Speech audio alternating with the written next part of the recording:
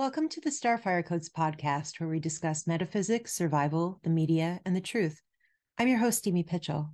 Today, we're here talking to Jason Olbourne. Jason is the presenter of Compass on TNT Radio. He's the host of World Series News and the owner of A Million Mums for Informed Consent. He was also a candidate in the 2022 Australian federal election. He works toward challenging the mainstream narrative by demonstration and explanation of detail and data. In his work, he has interviewed hundreds of people, including doctors, politicians, lawyers, academics, economists, and clergy.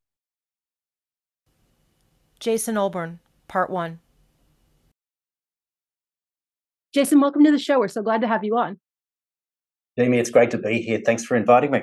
Absolutely. Tell us a bit about yourself. You recently ran for federal office in Australia in 2022. Give us an idea of your background in politics and what it was like on the Australian campaign trail in the wake of massive political upheaval all over the world. What made you decide to run? Look, I ran out of necessity, really. I think there was no other way. I couldn't find anyone that I trusted in my local electorate in Newcastle, New South Wales, that I trusted that would have more of an understanding of what was going on. So there were a few of us, and there are multiple different electorates in the area around where I am, and there were many like-minded people who wanted to do that. But I had some political experience in the past. I was actually part of the left party here in Australia, the Labor Party, many years ago.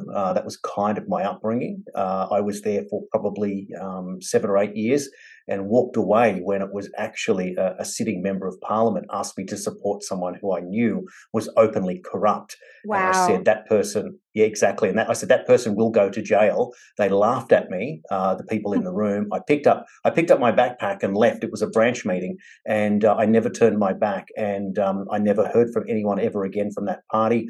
I was quite popular in there. They were talking about me as running as a candidate. I actually stood to be a pre-selection candidate in that party. And that person that I suggested would go to jail did. It was a famous collapse in New South Wales state politics at the time. So I was quite jaded by politics in general at that stage. But years later, my mother passed away from a severe case of cancer. But during that period of her diagnosis, and she was a nurse, so she had a lot of knowledge and technical experience and connections. Her cancer diagnosis was that severe, it was in her heart, that I said to her one day, look, I've just discovered that cannabis can be useful in eating cancer cells. Are you interested in doing some research on this and perhaps trying some medicine? And she said, I'll try anything. And so we did, and it was quite successful. We extended her life. We didn't save it, but we extended it 4 times longer than her prognosis. Wow, that's amazing.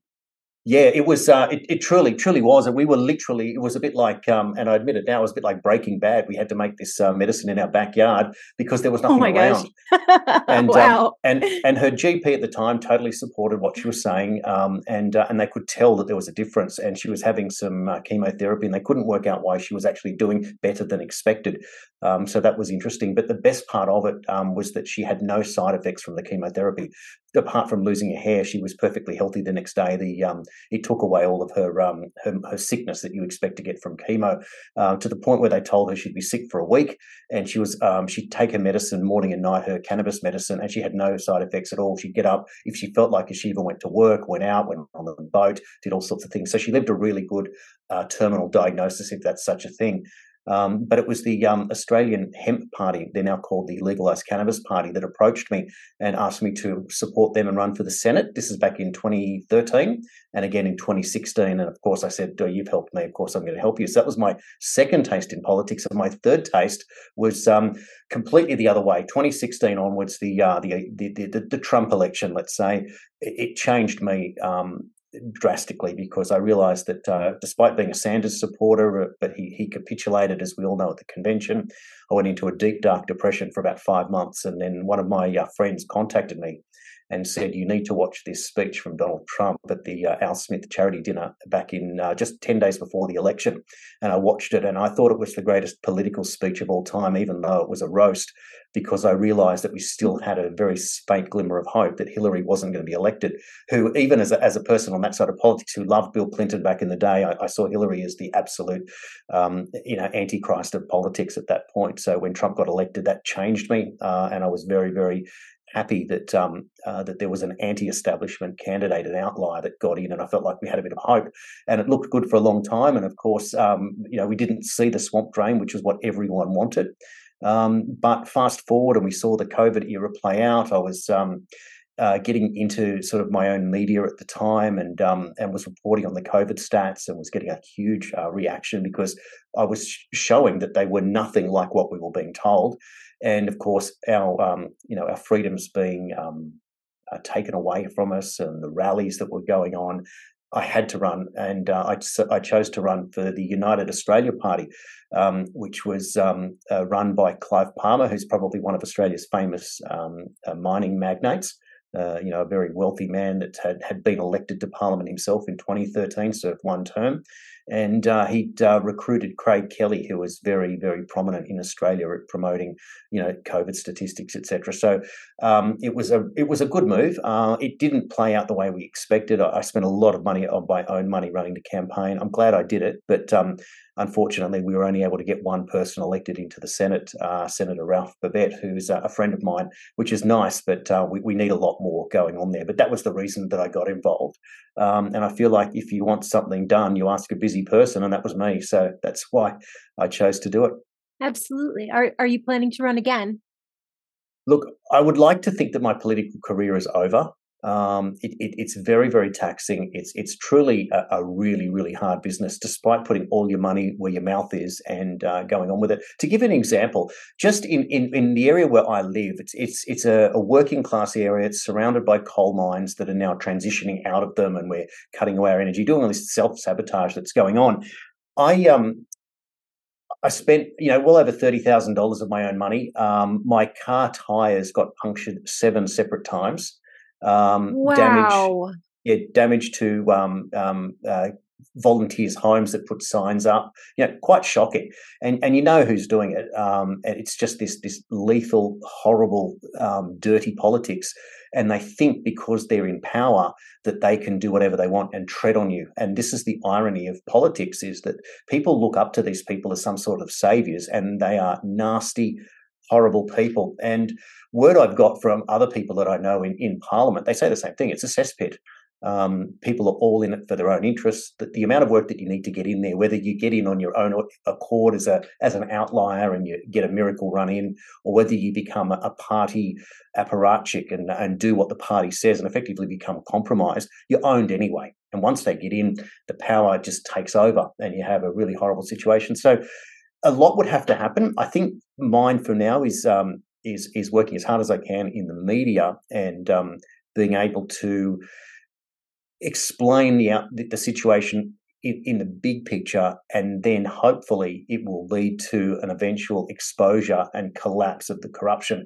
And at that point, it would be a very different time to join a new creation in a new era of politics. And then, of course, the door would be wide open if the world were to wake up. But it's so corrupt that it's really hard for anyone who's not a billionaire to run themselves. And that's why, even with Trump going through absolute hell at the moment, you can see how difficult it really is. And look at someone as good as Tulsi Gabbard, who's also stepped away from politics, although I do expect she may make an appearance fairly soon if RFK Jr. can get some more traction.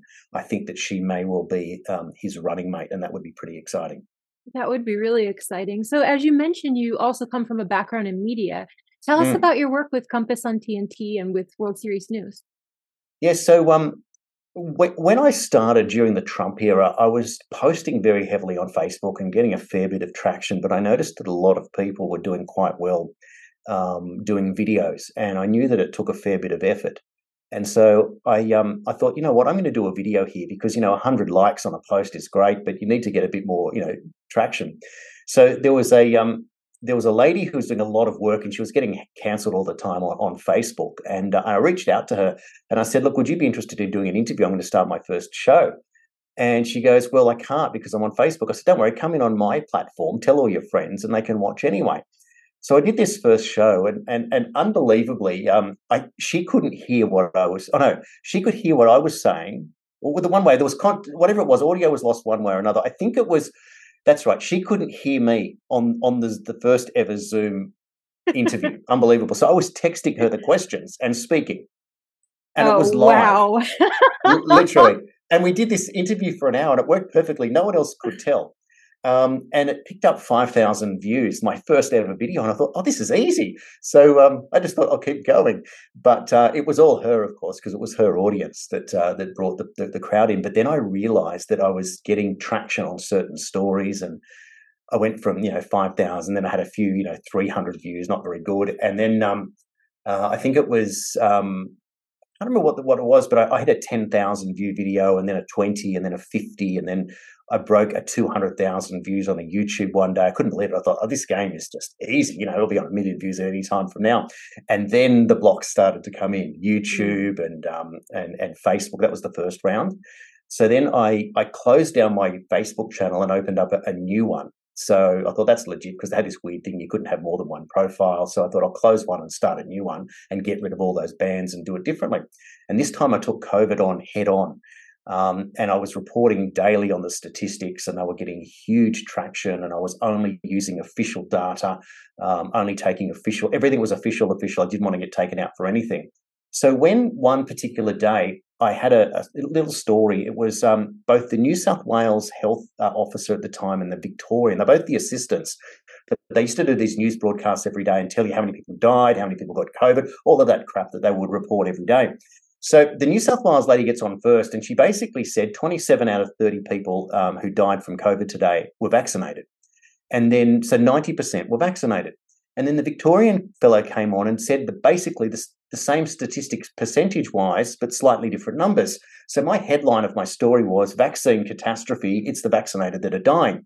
So it turned out that these people watching from Victoria thought that the Victorian had misspoke and said it was 90% unvaccinated who died.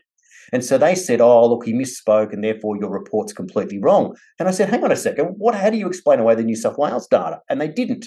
So I was getting attacked on one side, and on the other side it was perfectly legit. And as it turns out, it is 90% of the vaccinated that were dying from COVID anyway. So my report stands, and I refuse to take it down. And I don't actually think that report was taken off, but many, many others were, including quotes I had used on video of the Prime Minister of Australia at the time. And I just quoted that, and they took them down because they didn't suit the narrative, because he spoke at the time and said compulsory vaccination is not part of Australia. Wow. And they said that so they took it down for that. He was quoted saying this, and they still removed it anyway. You were directly quoting an official. It was a video I showed of him, and they took it down. They didn't accept that. Yeah, and that was YouTube. And the way YouTube works is kind of different to Facebook. Facebook takes something down, they ban you. They start with 1 day, 3 days, 7 days, and then 30, and then rolling 30, and then they introduce that lower in the what do you call it, in the feed. So it's like a 90-day shadow ban, and then they mix them up. Whereas YouTube is you get 1 strike, you're out for a week, 2 strikes, you're out for 2 weeks, 3 strikes, they cancel your channel. And so, but it cancels itself over a 90-day period. So it's kind of like a driver's license when you have demerit points. So it's a little bit different. So basically what happens on YouTube, if you have a bad run, you rest YouTube, you don't put anything up for a few weeks and just let it cancel itself out and start again. But what's happened at YouTube for me now is I have 7,500 subscribers, not very many, but I'm completely shadow banned. I'm lucky to get 20 views on a video now. It's just embarrassing when I used to get hundreds of thousands. So, it's the same thing. So you kind of got to work out how you now play in the social media space. Yeah, absolutely. And with all of the different types of shadow bans and shutting down accounts. And I had the same thing happen with my Twitter account. I had my Twitter account shut down for reporting on Andreas Nowak when he was talking about the graphene in the shots. Yeah. And he passed away the next day. They were saying that he had been murdered. I'm not sure whether that was the case or not, but that's what they were saying. And my account got shut down, and it was reinstated recently after Twitter changed over. So we're having a lot of that too, where, people's accounts are getting reinstated, after changeovers and things like that. Or also,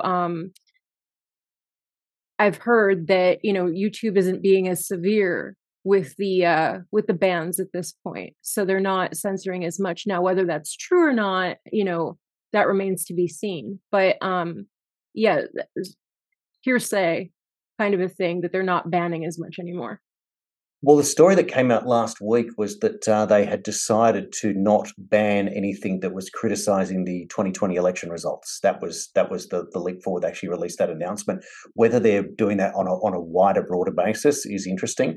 It's quite tiring because I have put videos up on YouTube that have literally had 7 views and they get taken down. And I'm like, how could you possibly have even seen that?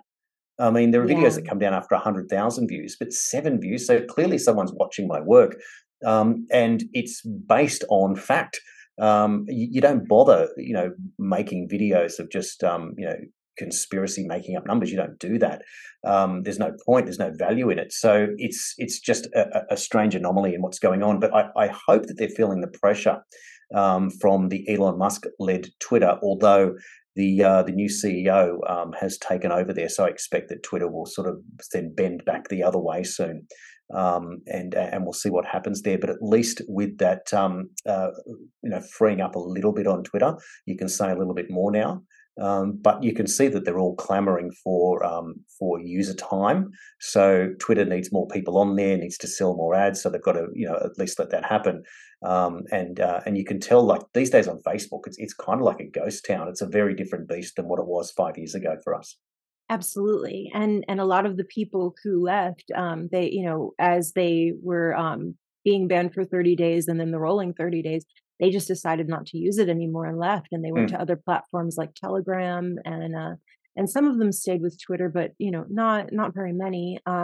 They went over to Truth and they went over to Getter, a lot of them, and reestablished there. But the different audiences are very different according to the different platforms, obviously. And it's not as much traction on any of these spaces as it used to be, especially with YouTube rolling out the shorts. They're trying to compete with TikTok. And even people who have well-established, accounts with millions of followers are not getting as much traction right now because it's diminished because they're putting all of that toward boosting the shorts. So they want that short content to compete with TikTok, and at the same time, they're pushing strange censorship in weird areas. Like for example, in tarot readings, some of the tarot cards will have some kind of cartoon nudity on it, and they're cracking down on that and on profanity a lot more than they used to. So, that those are ways to look out for it that, are coming in from the other side saying that, yeah, they're definitely censoring more.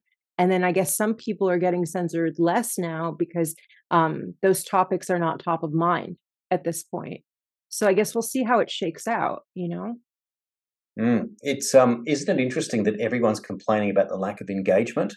And so, like anything, it becomes a real pyramid type of approach that we're all sitting at the bottom of this pyramid. And as you climb it, fewer and fewer people get that traction. And most of us are out there trying to provide a narrative, facts, information that explains the situation that we're in. So you can really see the stranglehold that the mainstream media holds. And also what I find fascinating about that is how low the numbers are in mainstream media, and yet they still hold this stranglehold over people. It's kind of like a separate divide in the general public. People will only want to, on the mainstream side of things, associate with things that are recognised. And so we have a problem here of what I call credentialism. That if you don't have a credential, then who are you? So people would argue with me, for example, about you're not a doctor. How do you know about these stats? I go, mate, it's called reading the health records that are publicly available and interpreting them. In other words, if 99 people have had vaccinations and out of those 88 of them have died out of 89 deaths, well, it's pretty clear that you have a problem being vaccinated. I mean, it's not hard to work that out. And yet you then get a confirmation bias, or you get people who have buyer's remorse and don't want to know that they're in trouble in that situation. So that is a really tricky one. in this situation. I'll give you an example that just happened today on Australian News. They announced that they've got a skills shortage in Australia, even though for 3 months I was applying for some jobs and I couldn't even get a rejection letter, let alone an interview for different work that I was qualified to do. But they've announced that we've got such a skills shortage in Australia that with the government through some universities are introducing micro courses to give people a little bit of knowledge to get them into these jobs, right?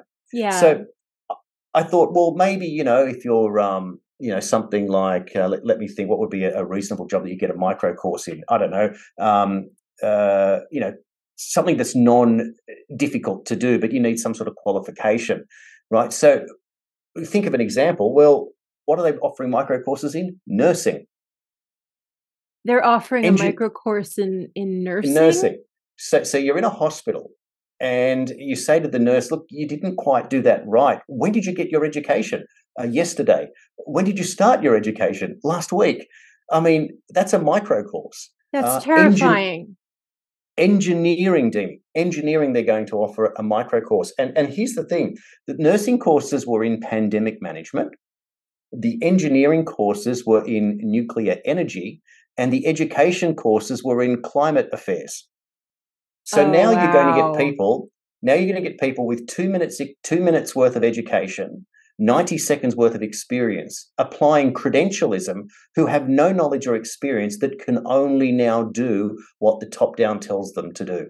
And that's credentialism working against us 101, which is the idea of what's going on. So you either go out and get educated in 50,000 different things and say you're qualified in everything, which no one can have the time to do or afford to do, or you just get pumped into this situation here. It's another form of narrative twisting and trying to push people away by saying that you're not qualified to speak. And I just find that completely unacceptable. And wouldn't you think that, putting somebody in a position like that where, they're pretty much destined to make some sort of mistake, but it's, in climate, in nuclear, and in nursing, it provides an opportunity to throw somebody like this under the bus when something happens that they've maybe planned or something like that. I would kind of keep that filed in the back of my head. That sends off all sorts of warning bells for me. Oh, it's truly shocking, but it's just yet another example of how the media doesn't question anything, just reports on it, and they look at it as if, oh, well, goodness me, what a great idea. We're going to fill our skill shortage by taking... Now, here's the point. If we're already, like they're saying in the United States, that woman the other day saying that there are 1.9 jobs available for 1.9 jobs per person, which is complete nonsense. They say the same thing here. Who are you actually promoting? So to give them a micro course, someone who's going to take a nursing micro course. Now, nursing, you only need a 50 or a 55 ATAR, like be halfway down the list in terms of your academic credentials to qualify. So are you going to take, for example, an unskilled supermarket worker and say, go to this thing and go get a job to pay you an extra $2, $3, $4, $5 an hour to work in nursing in pandemic management? Like, it doesn't make sense to me. Where are they going to recruit these people from? Now, the interesting thing, of course, is that the University of Western Sydney, near where I live, in my state, is an expanding university. It's not what they call a brownstone. It's more of a modern university. But they got in trouble a few years ago for their nursing graduates unable to speak English. Now, how is that possible? You do an Australian nursing degree, but you can't speak English. Now, this university is the first to put its hand up to teach some of these micro courses. So here's the problem, is that in all of this pursuit of credentialism, their standards fall through the floor, and this is really, really dangerous. So why not some micro courses in English? Could use those. Well, I'm pretty sure I've done a few micro courses in swearing in other languages, because that's the first thing you learn, right? Exactly. Is how do you say this in German or French or Hebrew or something like that? So yeah, so maybe that's where it starts. It's frightening though. It's really, really frightening. Yeah. So tell us about A Million Mums for Informed Consent. How did this idea come about, and what's the ongoing mission of the group, and what kind of movement have you seen since it was implemented? Okay, so this was set up after watching ex-Pfizer CEO, oh goodness me, his name escapes me, everyone knows who he is. He did a video, and I'll remember the name in a minute, that he explained what he saw coming that the pandemic, the vaccine passports, and all of this stuff. And this is a few years ago now. So I remember going to bed and kind of meditating on that night. What am I going to do how do we get ourselves out of this mess? And I woke up and I said to my wife, look, there's two things we can do here. One, we have to go after Anthony Fauci, because that is, that's the head of the snake, and it's pretty obvious what he's doing, and put as much pressure as we can. He's still saying that at the time that the virus was, zoonotic origin, the Wuhan wet lab, and we all knew it came from a lab. And today, 99.9% of people say it came from a lab, but they like to tell you that it's accidental, inverted commas, and not go any further, because if it was let out deliberately, well, that changes everything. All of authority at that point were either new or were in on this thing. And I think that's the biggest trigger of all, and we haven't quite got there. And the other side of it was, I said, we have to have a grassroots campaign. And it was my late mother who used to say to me, no one gets between a lioness and her cubs. And that's when I figured that what we need to do is talk to the mums here to not vaccinate their children. It's one thing for an adult to choose their own, but to forcibly inject a child who the statistics already show were at no risk of this virus, why you would inject them with experimental mRNA vaccine at this point. And so that's what we set out to do. We built up a very quick following on Facebook, 20,000 people. And I just learnt this week, actually, on the show, I interviewed one of my colleagues and friends, Alan Hasham, who set up another group called Our Voices Matter. And they were chronicling, at the time, vaccine injury. And Maria Z was working with him, and they were going out and speaking to people who'd been injured by the jab. He did 2 episodes. They were shared on InfoWars and other places. They got millions of views, and then he was taken out completely. And furthermore, there was another story that he talks about on my radio show that his neighbour, a young boy, on a farm that he lived at, went missing the day that this all broke. And this little boy came back 3 days later. Just appeared 3 days later. So it was quite concerning that what was going on. And whether or not it was related, there's enough evidence to suggest there was something very strange going on. But he was quite very, very clever in the information that he put out in the public domain.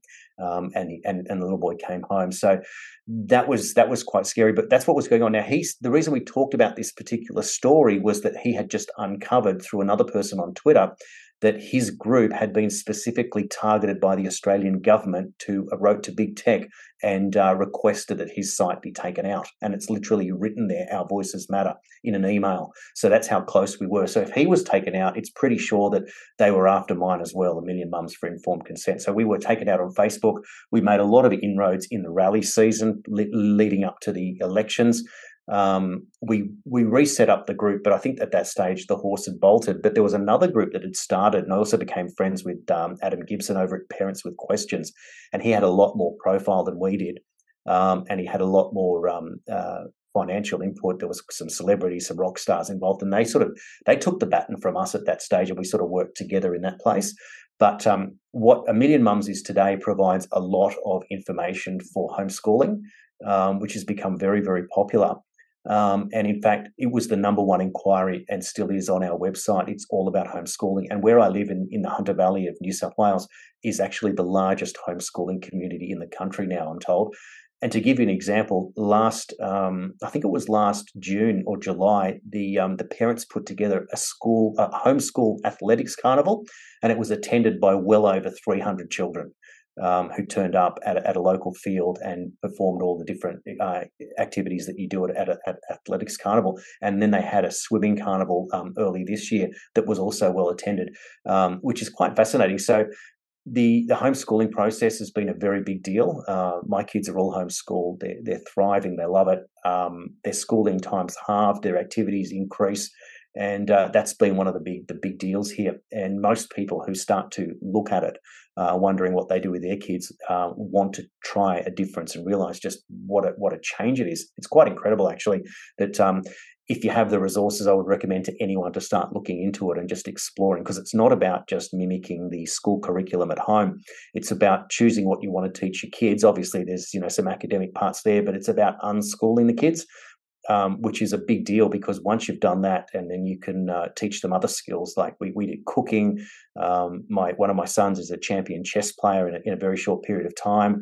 Obviously, they're involved with athletics and sport and all sorts of different things. And you just notice that their skill set widens. And my 15-year-old now is working 4 days a week, and he's learning a lot more because he wasn't quite academic at school, but he's already picked a trade, and he's pretty much now 2 years ahead of his old friends at school who have to sit out to the end of Year 12 before they can even take on a trade.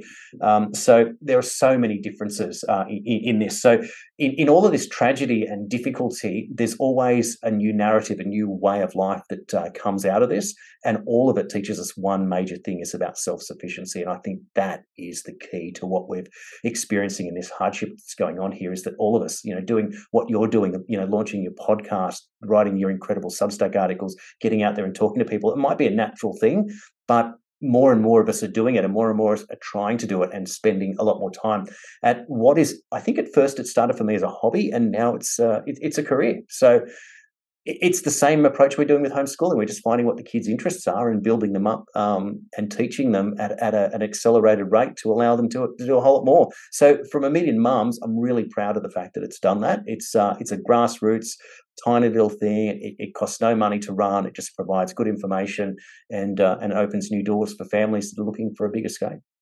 So that's fantastic that it created something that has new life through the homeschooling movement. And especially, in a situation where so many families were looking for something to do with their kids because they didn't want to send them off if they didn't want to get them jabbed. They didn't want to send them off to school, and they didn't want to have them tested every day, every week, whatever the school required, whatever that district required.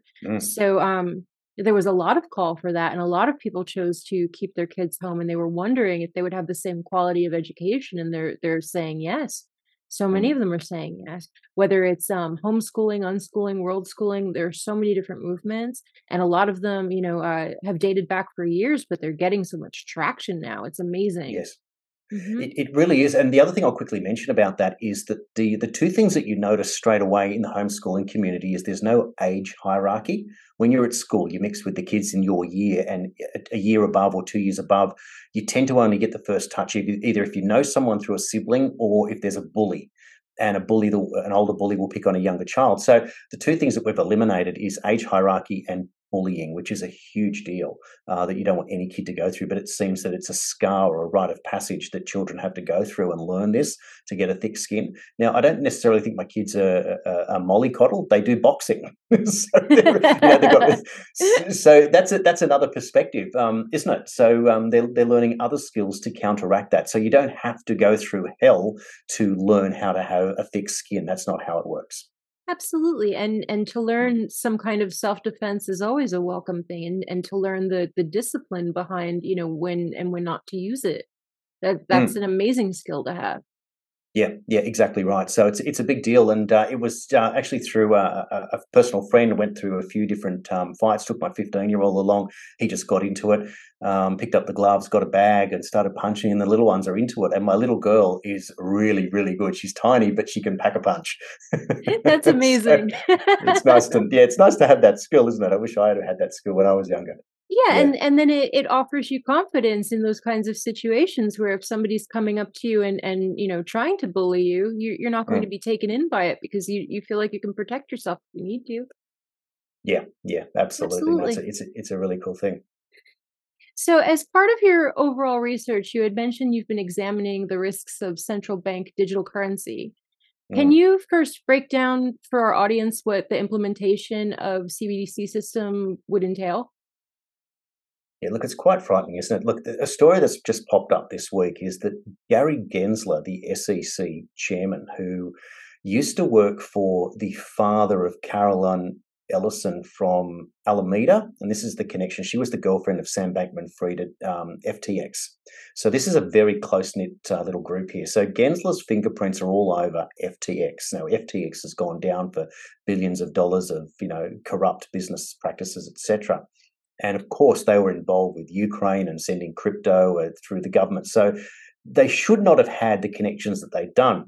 Now, if you look at that story, and Bankman-Fried's parents are both lawyers, they're connected to Hillary Clinton. It was pretty clear that this young kid was handpicked to set up this crypto exchange and became quite powerful way too quickly. And anyone, as we know, that gets massive power, traction, money quickly has to be funded from someone. So we always put the controlled opposition radar on and worry about it. So this is a perfect example. So Gensler works with the father of Ellison at MIT. And he must know what he's setting up in all of this. Now Gensler, after FTX has gone down, last week went out and is suing Binance and CoinSpot separately for some corrupt business practices. Now, at the time, these companies, because it's unregulated, they thought they were meeting with the Congress to discuss ways to start to put some regulations in place and set a code of conduct. And instead, Gensler went straight after them. Now, interestingly, Gensler came out and said, we don't need cryptocurrency. Hang on a second, you just set up, you're involved with FTX. Now you don't need it now that they've gone. And he says, we already have a digital dollar. It's the US dollar. Wow. Now, that's a massive statement. That is just this week. And I reported on that in my show on Friday, where I interviewed Mitch Firestein, who's the author of Planet Ponzi. And it's probably worth checking out if people want to check that out. But so the idea is that a cryptocurrency, as we all know, is a decentralized currency. It doesn't have, a centralized central bank system. It's a private central bank, if you like, where the people who trust that particular currency use it to trade, and that's how it works. So, and of course, the other thing is it's not meant to be traceable, although I'm pretty sure it is. But a central bank digital currency is run by a central bank. Therefore, it's the opposite of a crypto in terms of its MO. And it's also programmable, which means that it's totally traceable. So this is nothing like it. The only comparison is that you're just not actually exchanging physical cash, and it's done through some form of digital wallet or however they're going to operate it. And so the only way that it seems that you can introduce a CBDC is for another system to collapse, and we beg for it like people begged for a vaccine to save them from COVID.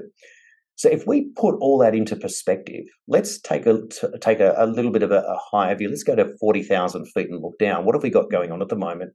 A Russia-Ukraine war, NATO alliances throwing all of their military equipment and untold printed money at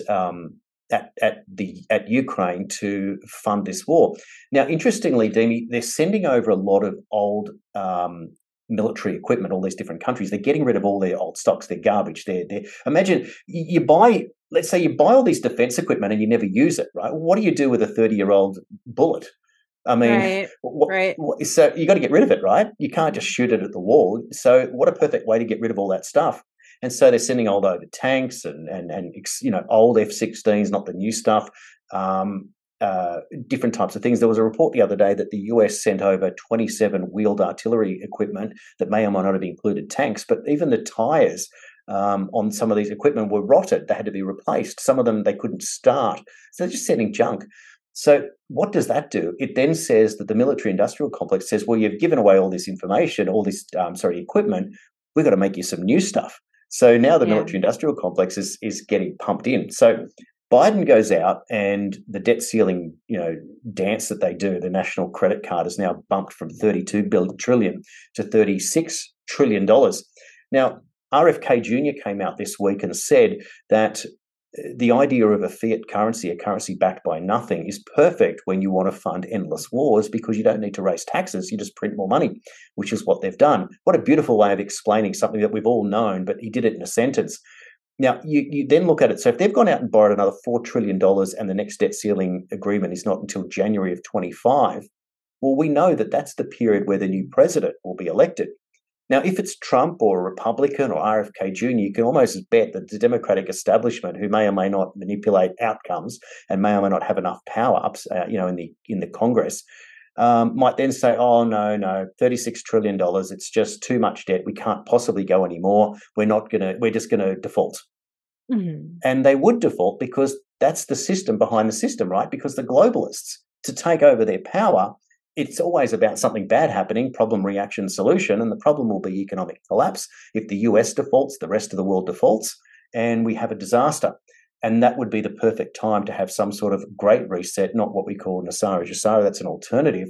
And that's when the CBDC comes in, where they basically hand out, emergency money that can be used on some sort of fuel, probably not much because you've got to have a green car by then, probably not even allowed to have meats. They'll probably, a small grocery type allowance, that type of thing. That could be the worst case scenario in all of it. But it feels like and looks like that this is where we're heading, because Russia is now the victim, I believe, of 4 separate false flag attacks so far. So if we look back, we've got Nord Stream, we've got the missile that. So if you look at a map on, let's work this out. I'm going in reverse here. On one side you've got Russia, and the other side you've got Poland, and in the middle you've got Ukraine. So a missile ended up in Poland, and they blamed Russia. But it would have to have flown over Ukraine to get there. Instead, Ukraine next to Poland, it dropped straight in. And then even Biden said the trajectory was all wrong to say that it came from Russia. Therefore, it could only have come from Ukraine, and no one picked that up.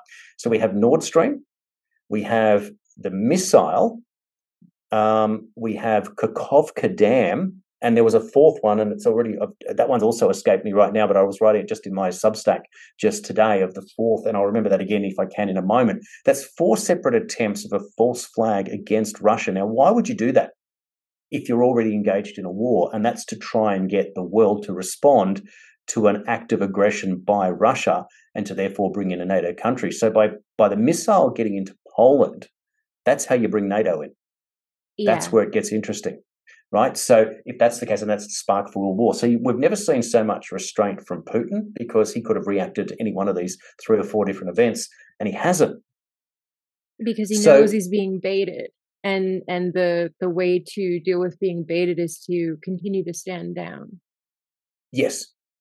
That's all he can do, but at the same time, just attack where he has to attack. Now, Ukraine today, Trudeau's over with Zelensky, and Zelensky's announced that the counteroffensive is on. Well, that's nonsense. 4,000 Ukrainians have been killed in the last 3 days. The counteroffensive is not happening. The Russians are moving in many different areas. And the Kakhovka Dam. Now, interestingly, on that story, way back in October of last year, and there was 3 events, October, November, and December. And basically, in that period of time, Ukraine announced that should it become to a last resort, they wouldn't hesitate to blow up the Kakhovka Dam.